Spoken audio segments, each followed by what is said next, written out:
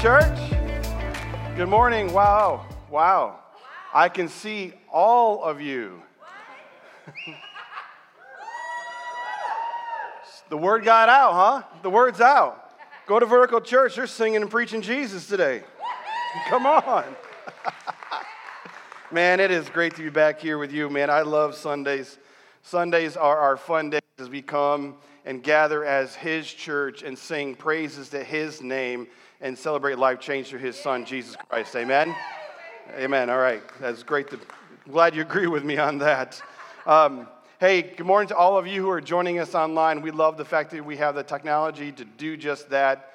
When you're not able to be here with us, that you can still follow along and listen to God's word and let it change your life. If you are new with us, welcome. Welcome to Vertical Church, man. It's awesome to have you with us. You picked an amazing Sunday to come hang with us. Today we're going to watch some people get baptized later on, take their next steps with Jesus. Man, we hope that when you walked in today, you were made to feel welcome. We hope when you walked in, you're like, man, this is a place where I needed to be, and I'll be back next Sunday, all right? That's what we're hoping. We're praying for you. In fact, we were praying for you all week long and this morning as you were thinking and contemplating, should I go to church? Should I go check out Vertical or not? We were praying that you would, and we're so thankful that you listened to those prayers. All right, rock on. So this morning, we are stepping into a new series. It's a two-part series, and the series is titled, as you see behind me, it's called Symbols. We live with symbols all around us in life. Symbols are a part of our everyday life. We have just become so used to them that we don't pay attention to them. They become a part of our walking through, like, oh yeah, I know what that means, So we don't really think about that. They represent something, but we don't go back to what they represent too often, or they become very constant in our life that we don't pay attention. But so as we get into this series, I want to give you a definition of what a symbol is. You can see on the screen over here, symbols are a mark or a character that point to and or represent something else. They stand for something greater than themselves. That's a definition, working definition, we're going to be working with for the next couple weeks.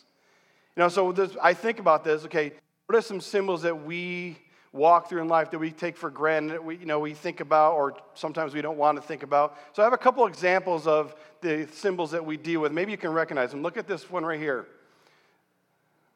Can anybody tell me what that symbol is? Power, all right. Power, right? That means power. It means we either push it to turn on to get power, or we turn it off, we turn the power off. It points to power. Okay, what about this one?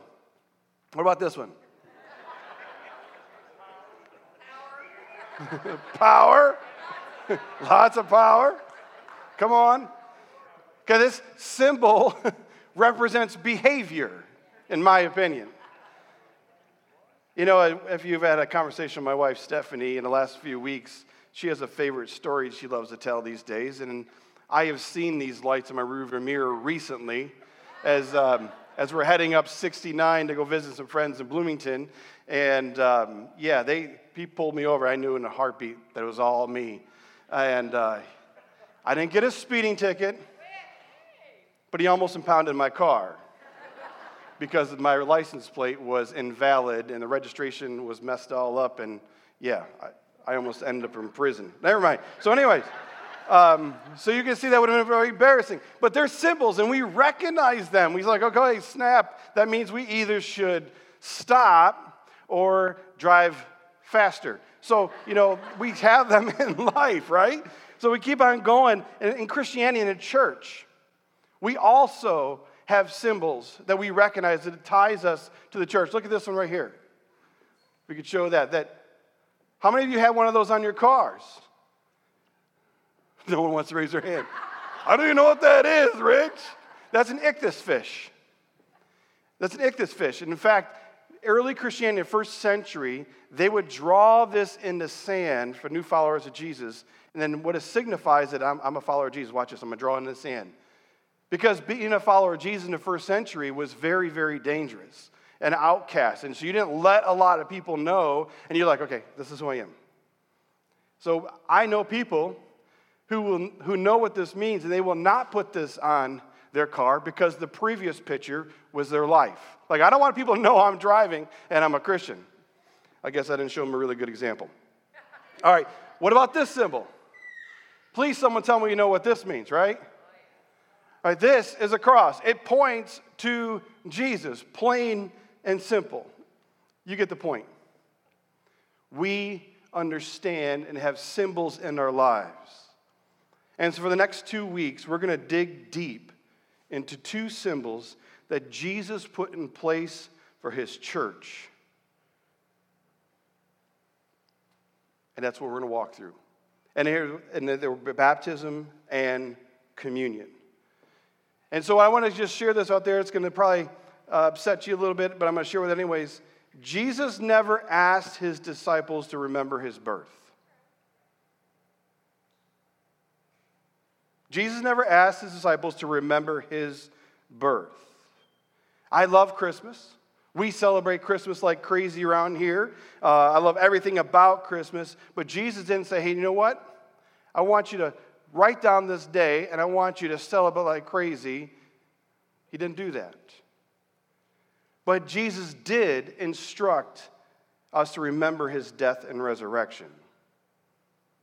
He did instruct us to remember his death and resurrection. He gave the church 2 visible symbols, we call them ordinances, as reminders of what he has done, the cost that he paid for our new life. And these ordinances, these symbols represent a great spiritual truth for all of us who have said yes to Jesus Christ. All of us who have said yes to Jesus and no to the world, and we surrendered our lives to him. 2 symbols, baptism and communion. Today, we're going to have a conversation about baptism. Next week, when you all come back, we're going to have a conversation. Pastor Dre is going to lead us through communion. And this morning, later on, we're going to have a privilege to watch someone take their next steps with Jesus with baptism as well. Friends, baptism is a big deal here at Vertical Church simply because baptism is a big deal with God. It's a big deal with God. In fact, if you were taking notes or writing something down, maybe you want to write it on your hand, write it on your wife's arm or hand, whatever you want to do, write this down. We should never minimize what God has maximized. As his church, we should never minimize what God has maximized. And as I read through this book, this word of truth, this life manual, how God has called his church to live, we should never minimize what he has maximized for us. And that's exactly what God has done with baptism. God has maximized baptism as a very important part of those who said yes to Jesus. And there's one reason, and one reason alone, that we teach and baptize people in this church. And that's simply because Jesus commands it. Jesus commands it.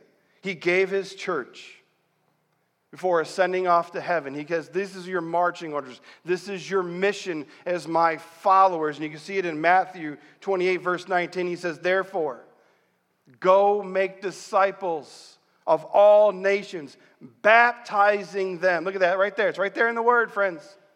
Baptizing them in the name of the Father, Son, and the Holy Spirit. We, as a church, have been given a mission to make more and better disciples of Jesus Christ. We're called to go tell people and lead people to Jesus. And when those people we talk to and share the gospel message with, when they accept Jesus Christ, their very next step is to be baptized. So when you hear us encourage you, when you hear me encourage you to take your next step with Jesus with baptism, it's not because I have a personal agenda. It's only because it's my heart and desire to lead you in this church, how Jesus has called me to lead you in this church. And Jesus says, if you have given him your life, you have surrendered your life to him, he is your Lord and Savior, you are to be baptized next. So to get into this conversation this morning, we're going to jump into the book of Acts. In the New Testament, it starts off Matthew, Mark, Luke, and John, and it turns into Acts. And we're going to watch a story unfold about baptism that should be a catalyst for us as a church to follow. We're going to watch a story of an individual who hears the truth of Jesus Christ and what he has done, and he surrenders his life to him, and he takes that next step in baptism. And as we walk through this conversation this morning, we're going to be answering 4 questions to frame this idea of baptism, what it means for you, what it means for me, and what it means for Jesus Christ, his church. Are you with me? Yes. All right, awesome. Open your Bibles, if you would, to Acts chapter 8. Your Bibles are your Bible apps. Acts chapter 8, we're starting at verse 26. Acts was written by a guy named Luke. This is actually Dr. Luke. Luke also wrote another book in the New Testament called the Gospel of Luke. And if you read these two together, one after the other, you'll see that it's another conversation with the same person, what he's talking about. And Acts is kind of like the Acts of the Apostles. It gives the birth of the church, what took place in that process. And it's the persecution of the church. We see all these things going on. And you see how Peter, what he does for Jesus after Jesus ascends to heaven. You see what Paul does, how he lays the foundation for the church after Jesus goes to heaven. And it's an amazing, amazing book. You should read it. You should read your Bibles. It's a pretty amazing book to read. Amen? All right, so here we go. We're jumping in this. Acts chapter 8, verse 26. He says, "Now the angel of the Lord said to Philip." Now Philip was a guy who's a follower of Jesus. He's actually, if you look back at Acts chapter 6, he's one of the guys that was full of faith and maybe one of the first deacons who set up in a church. But the angel of the Lord said to Philip, "Go south to the road, the desert road that goes down from Jerusalem down to Gaza." And so Philip started out, and on his way he met an Ethiopian eunuch, an important official in charge of the treasury of the Kandake, which means queen of the Ethiopians. This man had gone to Jerusalem to worship, and on his way home he was sitting in his chariot reading the book of Isaiah the prophet, which is an Old Testament book. Verse 29 says, "The Spirit told Philip, 'Go to that chariot and stay near it.' And then Philip ran up to the chariot and heard the man reading Isaiah the prophet. And Philip said to him, 'Do you understand what you're reading?' And the Ethiopian eunuch said, How can I, he said, unless someone explains it to me?" So he invited Philip to come up in the chariot with him to sit and have a conversation. And then it says the passage of scripture that the eunuch was reading, it says this, "He was led like a sheep to the slaughter, and as a lamb before the shear is silent, so he did not open his mouth. In his humiliation, he was deprived of justice. Who can speak of his descendants? For his life was taken from the earth."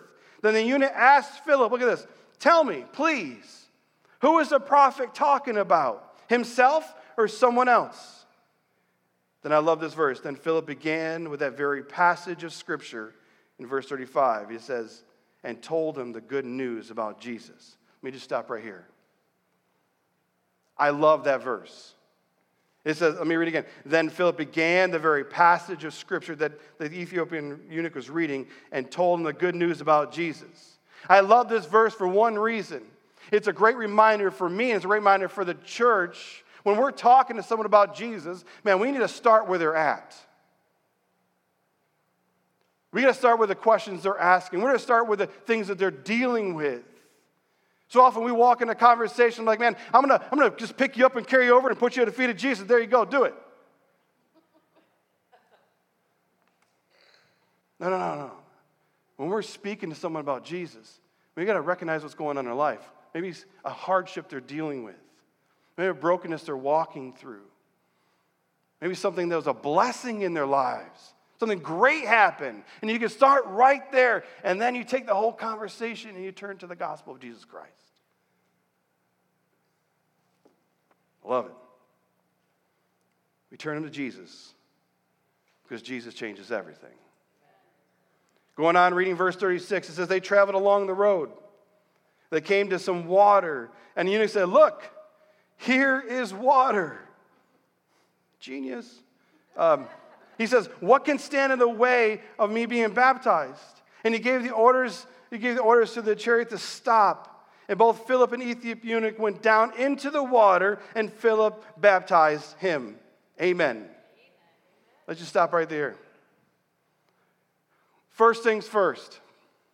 First question. What is baptism? What is baptism? See, baptism wasn't a new thing in the church. Baptism had been around for a long, long time. It's recorded in multiple ancient religions as an idea of a ceremonial cleansing. They would dig a trench in the ground, and they would fill with water, and they would go down one side and come up the other. And there's this idea of a cleansing would take place, signifying that they were clean. Baptism just kind of changes symbology when it becomes idea, significance of what it means to follow Jesus. Some of you may know this already, but the New Testament was originally written in Greek. It's actually Koine Greek. Not if you go to Greece right now and they're speaking Greek, that's classic Greek. The Koine Greek has been a dead language for almost 2,000 years. But the New Testament was originally written in Greek.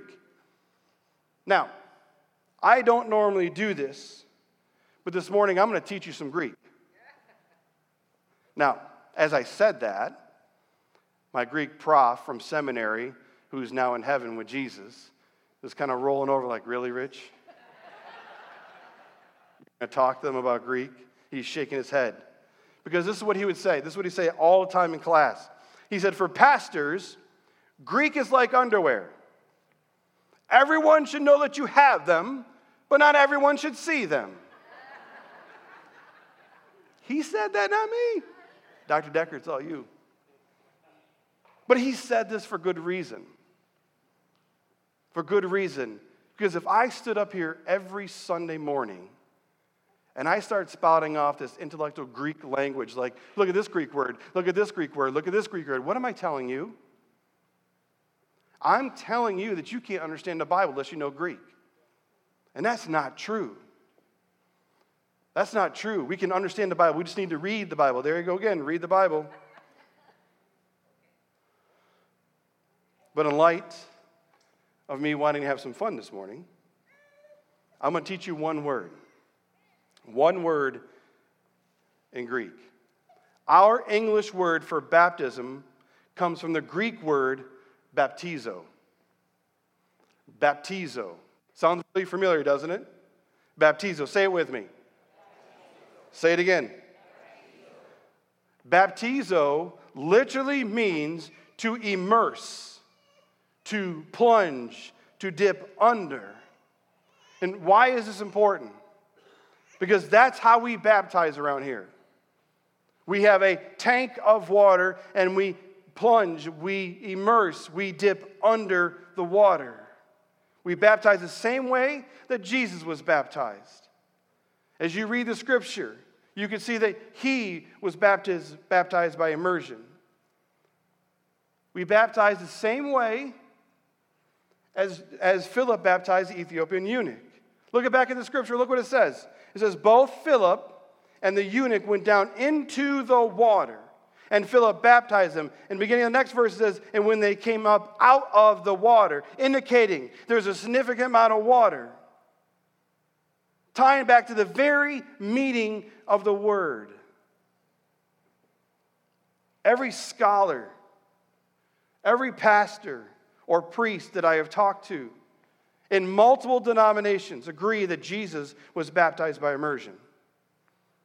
Every one of them agree that the Ethiopian was baptized by immersion. In fact, every description in the Bible, everything that was happening when it comes to baptism, they experienced by immersion. No one disputes this. But what they do tell me is over the centuries, traditions entered the church, which they allowed other methods of baptism. But if you ask me, I think that's pretty strange. They went with tradition over Scripture.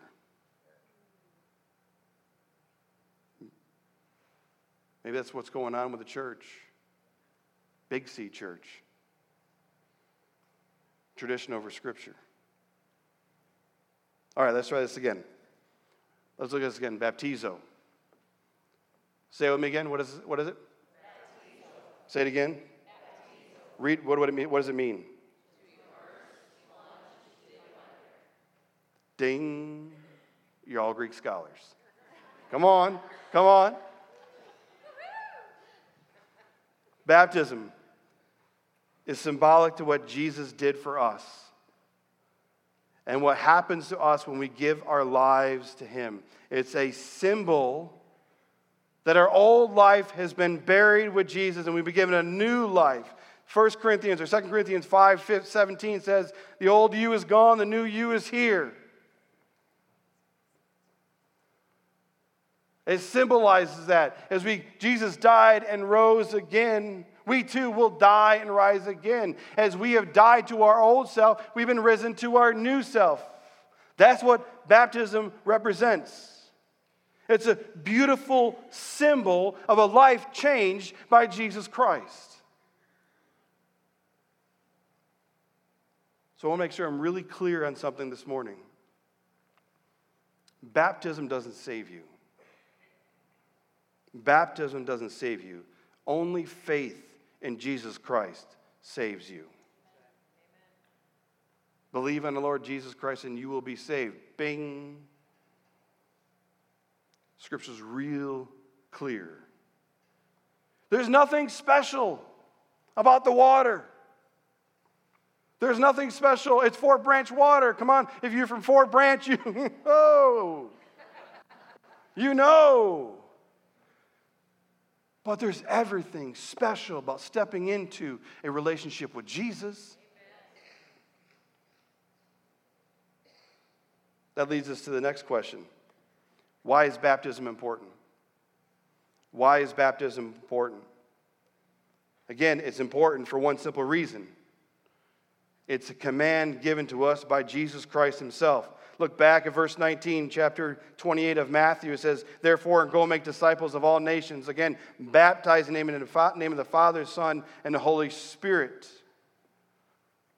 It's a command given to us by Jesus. And listen, I mentioned earlier, we're never told to celebrate Christmas. I also think it's very interesting that Jesus never tells us to celebrate Easter. But we do. We do because of what they represent to our faith in Christ. But it's not something that Jesus commanded. It's never something Jesus commanded. Yet those times of the year, Christmas and Easter, churches are overflowing with people.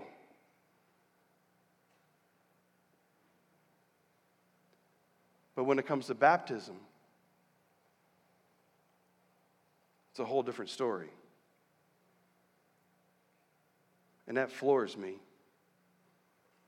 Because I read through the scripture, even read through the book of Acts, we see thousands upon thousands of people give their life to Jesus Christ, and they are immediately baptized. Acts chapter 2, go back and read that. Over 3,000 people heard the message of Jesus, accepted, they believed, and they were baptized. And I think it has something to do with it. There's a verse when it comes to the mission of the church that we kind of skip, we overlook, and we need to go backwards. We're at verse 19. Let's go read verse 18, because that word therefore, remember? What is it therefore? We got to ask that question. It means we need to look back.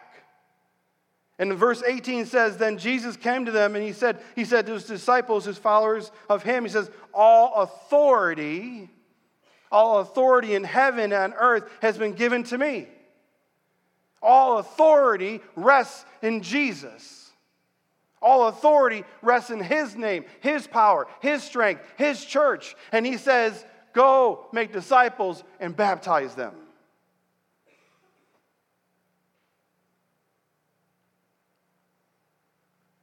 But I think what happens, being 2,000 years removed, living where we're living in this country with amazing freedom, there's no real threat to following Jesus. There's no real threat for us to follow Jesus.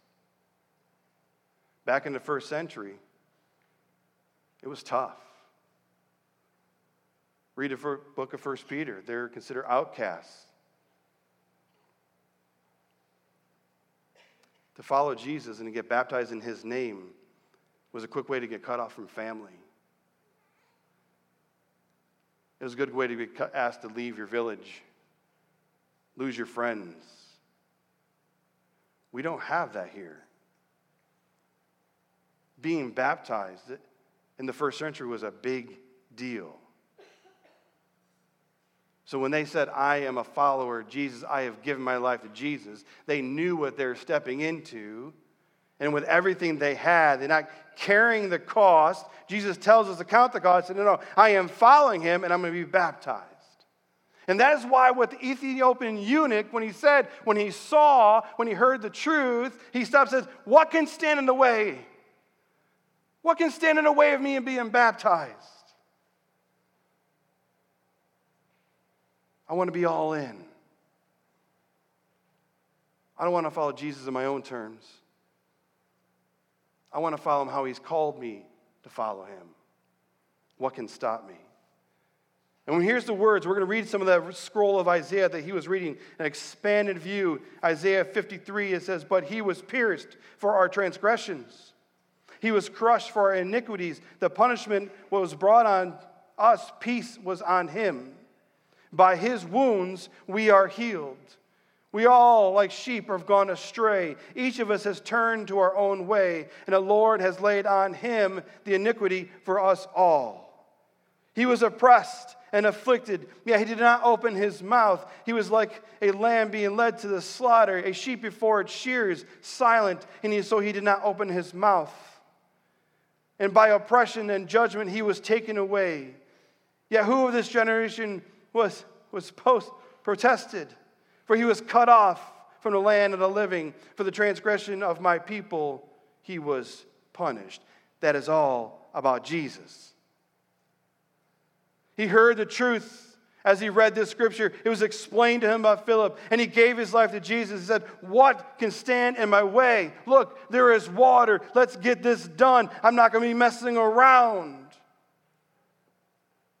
Right here, right now, I've given him my life. I'm taking my next step of obedience in baptism. If baptism is a public declaration of our faith in Christ, proclaiming what Jesus has done for us, why wouldn't we want to shout it from the rooftops that say, I follow Jesus? Someone say amen.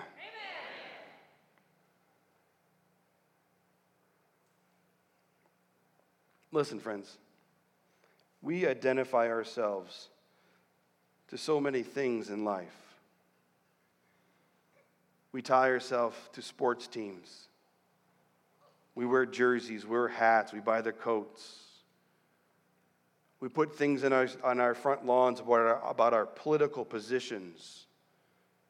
And so many people are willing to get into arguments for those things, fist fights.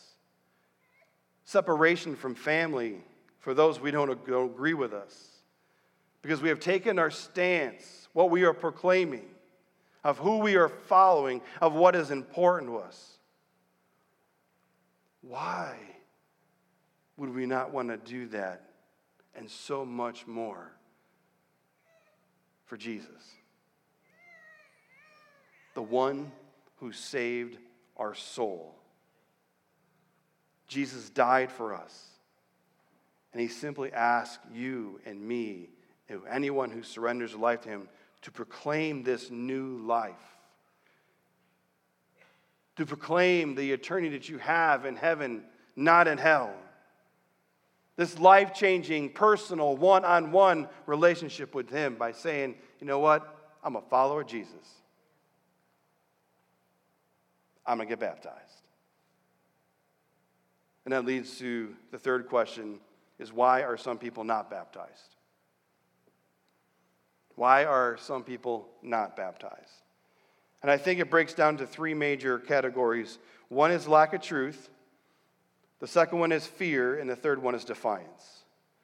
Lack of truth. For most people, it's not knowing what Jesus has called them to do. Or they've been taught something different growing up. This is what I would say to that. When it comes to following Jesus, follow what he says. Do what he says. When we hear the word of truth, we follow the word of truth. Many of us were baptized as a baby. I was baptized as a baby. That was my parents' hope and direction for me to follow Jesus in my life, to follow God. Maybe it was just done out of tradition. That's what you do. You have a baby and you baptize him. I don't know. But according to what I read in this book, that doesn't jive. That doesn't jive. Because baptism is an after-faith step. We believe in Jesus. We believe and surrender our lives. Then we are baptized. Listen, I love babies. I think your babies are really cute, and I love giving them back to you when I see them. All right? But babies are unable to believe. They're unable to make that personal decision to follow Jesus. They don't have the cognitive ability to do so yet. We believe. We come to the understanding of who Jesus is, what he has done for us, and we surrender our lives to him. Then we are baptized. And every scripture we read states this. Believe and get baptized. Believe and get baptized. And here's the thing. Being rebaptized is absolutely okay. Because I was baptized as a baby, but when I came to understanding at 27 that I needed Jesus, and I surrendered my life to him, I was baptized again. I had a friend in PA who gave his life to Jesus, he thought, and when he was a teenager, and then he really realized in college that he never gave his life to Christ, but he was baptized because his dad was a pastor, so, I give my life to Jesus, I get baptized, all great, but he never did. So 55 years old, he went back and said, I need to be baptized. Joe Rendo was here at our baptism service, second service. He popped up. He's like, yo, I need to have a conversation. I'm like, Joe, I just prayed. We're done. And he goes, no. You need to understand, I was baptized in private. It wasn't public. No one knew. No one saw. I need to get baptized so my church knows that I'm a follower of Jesus. We said amen. And he got baptized.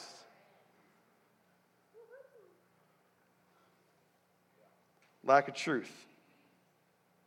The second reason is fear. I've mentioned in the past that fear is a great paralyzer of people. Instead of us using it to push us forward, it becomes, a wall in our lives. It's a wall that we feel that we can't scale. Fear is that powerful. And when it comes to baptism, people are afraid of water. People are afraid of getting up in front of a group of people. And people are afraid of getting on the water of being wet in front of others. I have heard them all. And if this is you here this morning and you're not being baptized because of fear, you're letting your fear blind you from the presence of God. You're forgetting that the creator of all things, your creator, is with you, next to you. And as a child of God, he resides in you in his Holy Spirit. When we let fear win, we're letting Satan win. When we let fear win, we let Satan have a victory over our new life in Jesus. Lack of truth, fear, and the third reason is defiance. Defiance. This is just flat out rebellious. We know what we need to do, but we choose not to align our lives with Jesus. We know what to do, we choose not to align our lives living for Jesus. Or we come to this idea of this personal understanding that that baptism Jesus tells us to take is no big deal. We come to understand that's not a priority for us as our walk with Christ. Again, I can't overstate this. We should never minimize what God has maximized. And when we choose to ignore and or contradict God's will for our life, that is flat out defiance. None of these reasons or any reason that we or anyone could come up with is never a valid reason not to follow Jesus, to disobey him. I love Jesus. I love his word, and sometimes, man, we dig into his word and things we have to work through to understand it. But sometimes, Jesus breaks it down like Blue Clues, right? He's really, really clear. Look at this, John chapter 8:31. He says, if you hold to my teaching, you are really my disciples. Jesus was teaching that we need to be baptized if we're followers of Christ. He says we are his witnesses. And when we are defiant or disobedient to what God has called us to do, what Jesus tells us to do, what kind of example are we? What kind of witnesses are we to all those who are around us who know that we're followers of Christ? That we follow Jesus only when it agrees with us? What example are we to our children? When we say, we'll just choose to follow Jesus when it's good, when it's easy. If baptism is a command given by God, then we, with big God-like faith, need to take our next step. We are God's family. Friends, we're in this together. We cheer each other on. We do life together. You can't do life alone. So when we take these steps as a church, we celebrate. There's nothing to shy from, nothing to hide from, nothing to forget. When someone comes up and says, I'm a follower of Jesus, I need to be baptized, man, we just raise the roof. And that leads me to the last question. What should I do now?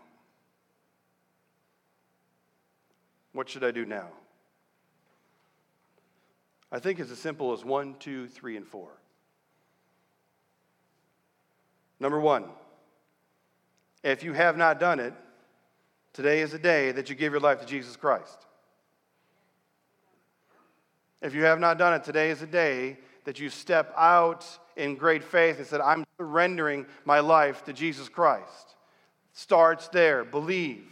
Understand who Jesus is and what he has done for you. That he died on a cross for your sin, my sin, our sin. That he conquered the grave 3 days later and now is residing in heaven with Father. And all we have to do is say, I believe and profess our faith and surrender our lives. Faith is a 2-part step.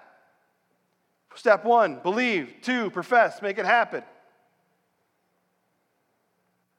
So number 1, give your life to Jesus. Number 2, guess what it is? Get baptized. Right? If you have said yes to Jesus, he is the Lord of your life, then it's time for us to be obedient to the one who gave his life for us to have this new life in him. We need to declare, we need to proclaim this new life in Jesus with great celebration that I am all his. Number 3, live the life that you professed. Saying we're following Jesus, giving our life to Jesus, taking those next steps could be the easy ones. Now it's time for us to start living that life. Live the life that Jesus has called us to live.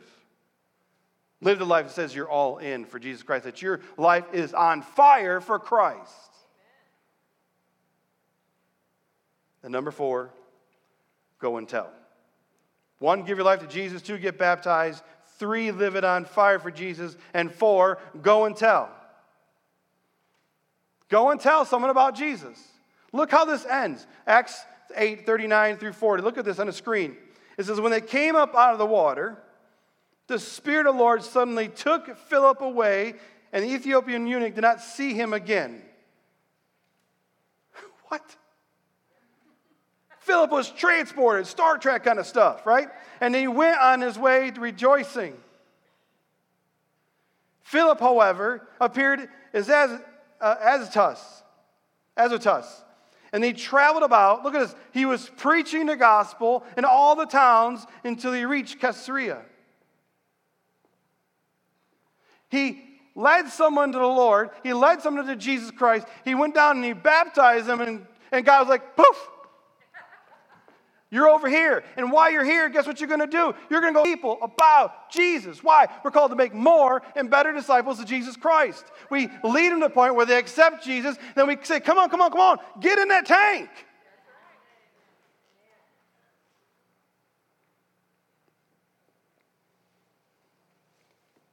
And this is why Luke 15, go back to Luke's original letter, first letter. 15:7, it says, I tell you, in the same way, there were more rejoicing in heaven over one sinner who repents, over 99 righteous persons who do not need to repent. Church, did you hear that?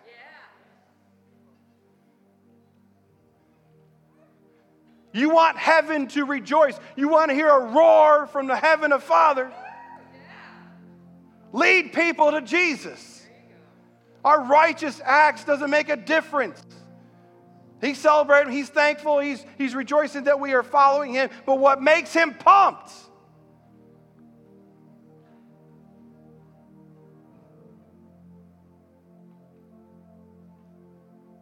is when the church goes and tells someone about Jesus Christ. And that person surrenders their life. That is the foundation of the church. Friends, that is the foundation of this church. Yes. Go tell someone about Jesus. Amen. The mission doesn't stop because you led someone to Christ. The mission doesn't stop because someone took their next step in baptism. The mission doesn't stop till Jesus comes back and tells us our work is done. Or he calls us home and he says, well done, my good and faithful servant. Never, ever, ever minimize what God has maximized. And this morning, we have an awesome opportunity to watch a couple individuals who have given their life to Jesus Christ. He is their Lord and Savior. And this morning we're going to watch them take the next step. Amen. Come on out. Father, we thank you for this morning. We thank you for your word. We thank you for your truth. Thank you for keeping it simple, God. That we are to follow you with all of our hearts, surrender our lives to you wholly, fully, believing in who Jesus is and what he has done for our lives. And then we have this opportunity to be baptized in your name, to publicly proclaim our faith in Christ. God, thank you for the two young ladies this morning who are going to do just that. We celebrate that. We celebrate what you're doing in their lives. God, don't stop. We praise you for what you're doing and what you're going to do. And this morning, it has nothing to do about us, but it has everything to do about you. We love you. We worship you. In your Son's name, amen. You guys stand up with us, please.